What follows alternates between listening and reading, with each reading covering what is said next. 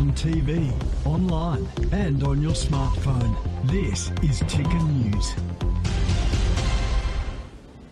This episode of Talk Your Book is proudly brought to you by Honan, providing a complete range of insurance, risk and financial solutions.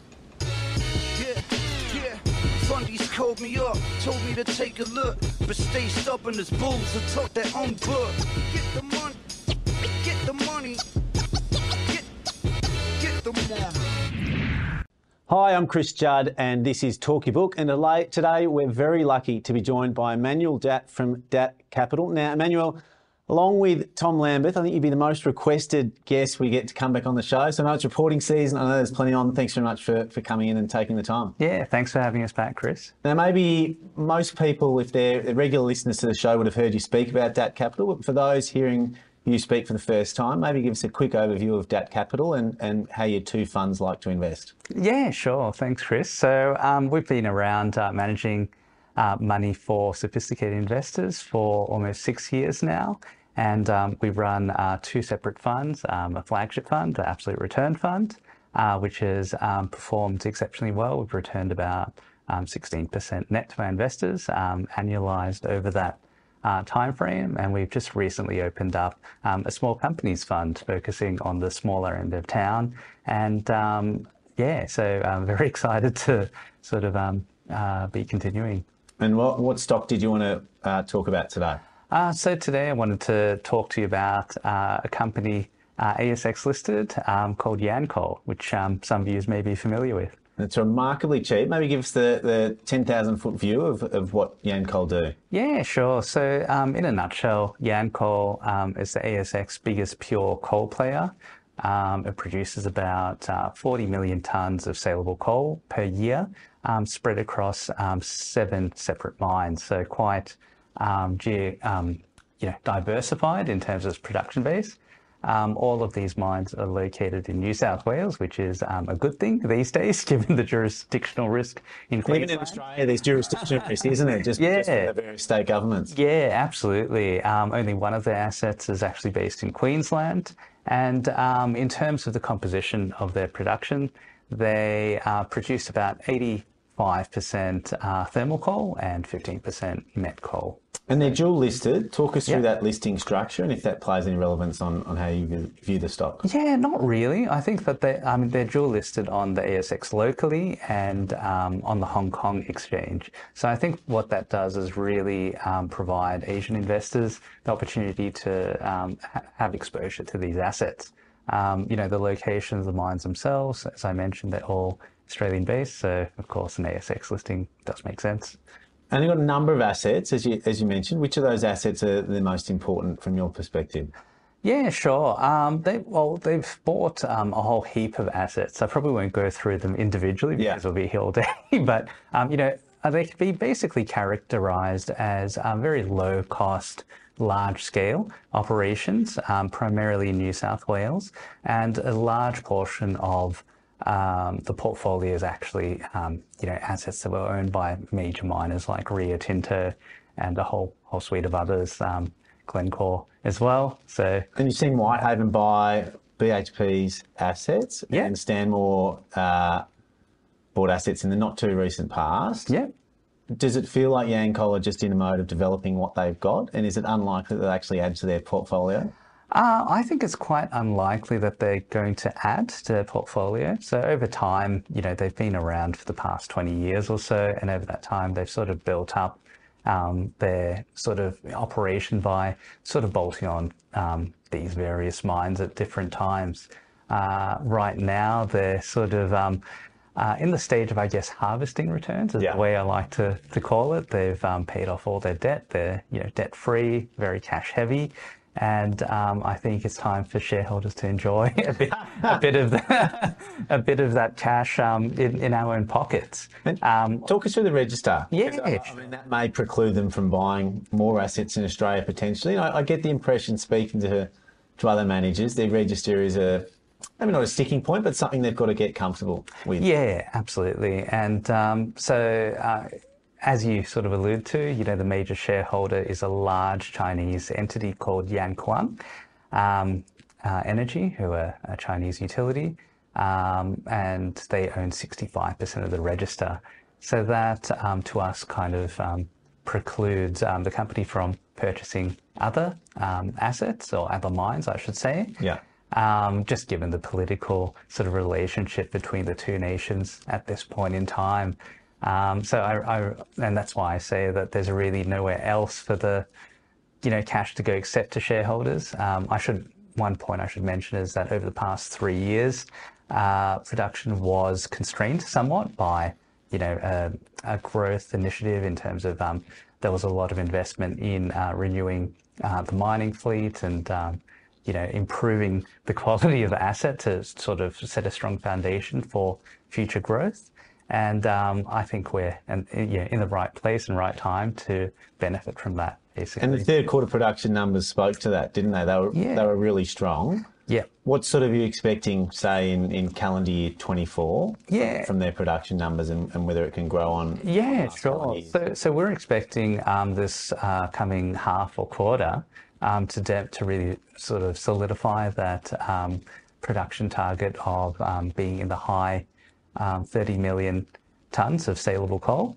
I see no reason why that shouldn't be achievable, given the weather's sort of worked in favour of the company, I should say. So I'm expecting more of the same. And that, of course, being able to maintain high levels of production will allow them to reduce their costs even further than where they are potentially, given the nature of the assets itself, and the historical cost base across the group going back 2 or 3 years was sort of in the high 60s, and the last quarter was, I think they guided to the mid 90s. I think there's potential scope for them to reduce that even further from a unit cost per tonne basis. And I think if you spoke to people that had no interest in financial markets and you asked them to guess what coal demand was like in 2023, they would have said incredibly weak compared to 10 years ago and 20 years ago, and we're not going to need it for very much longer. But it was actually a record for coal demand worldwide in 23, up 1.4%. India grew at 8%, China at 5%. There feels like there is a bit of a mismatch in the speed of the energy transition around perhaps how quickly politicians and people would like it to happen, and how quickly it is actually happening. Yeah, absolutely. Well, I think that we first and foremost take a very pragmatic approach, and I think that governments can be ambitious in their outlooks, and I think very much in this case it's been they have been overly ambitious when it comes to the energy transition and the nature of the energy transition itself. I personally think coal is going to be around for a lot longer than the government may think. And ultimately, I think the very basis of an electrical grid is very solid baseload electrical generation, not cyclical like a solar array or a wind turbine, for instance. And so you need a very consistent baseload to support the grid, and whatever that is, whether it's generated from coal or gas or nuclear, is a sort of big one, or one that's definitely in the public eye at the moment. Yeah, you definitely need that from my perspective. And we saw Germany survive, sanctions on Russian gas post that invasion of Ukraine. Yeah. As well as turning off their nukes, which was a wild decision because they were too non-environmentally friendly. Yeah. And what they did was plough that into coal production, which managed to stave off an electricity crisis post that invasion and the sanctions on Russian gas. Do you think countries like Pakistan, other countries around the world saw that? I know Pakistan struggled to source gas post that invasion of Ukraine. Do you think countries like that are seeing how Germany survived an energy crisis, and rather than trying to commit to some of the ambitious targets from COP28 and the like, they're thinking perhaps coal is how we can maintain our electricity grid and increase the quality of life for our people? Yeah, absolutely. And I think you nailed it there, Chris, that, in these developing economies, there generally is a shortage of electricity. So they're thinking about, well, how can I provide electricity to our population in the quickest way possible? Not necessarily, worrying about, oh, well, the lead time to build a nuclear reactor is, it takes many years to develop one safely and adequately. Whereas I think all the onus is, well, in Asia itself is just, well, we need the supply today or in the very near term. What's the quickest way to get there? And it is a life and death situation for those countries, isn't it? If you can't have electricity, the hospitals can't be powered, X, Y, Z. Yeah, absolutely. And look at what we've some of us experienced in Melbourne recently with all electrical outages. You try and extrapolate that to a very broad base of people overseas, and what would you rather have, electricity or not? And so in countries like Australia, it's very hard to get new approvals for coal mines. Traditionally, it's an industry where there isn't a huge economic moat. Do you think the new ESG philosophies that the West has embraced has created an economic moat around businesses like Yancoal, where in past generations there wasn't one? Yeah, absolutely. I think it was New Hope have recently, I think it was last year, they had their New Ackland brownfield extension development, I like to call it, permitted after 15 years in planning. Wow. And that was for a brownfield project, which is basically an extension of an existing mine. So it really does sort of give you an idea about what the regulatory moats are around the permitting of new production. And I think absolutely, ideology does influence this process, unfortunately. And so just to finish off, maybe just give us an overview of what their market cap is, what do you think calendar year 24 earnings can be, and what you're expecting from a dividend perspective. Yeah, sure. So their market cap is somewhere around $7.5 billion.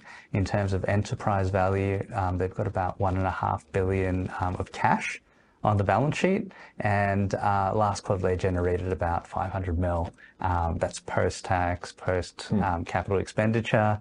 So, nice and clean. Yeah, wow. So we certainly do expect to see a good chunk of that come back to shareholders, and we'd be very happy to receive a dividend of 50 to 70 cents, fully franked. That would be, the ideal sort of case, and one would be very happy to receive and hold going forward. Well, outstanding. You paint a very clear picture as always, and I reckon it's a stock that your followers on Twitter will love to hear you speak about again. So thanks very much for coming back on the show. Yeah, no worries. Thanks for having us, Chris. Thanks, mate.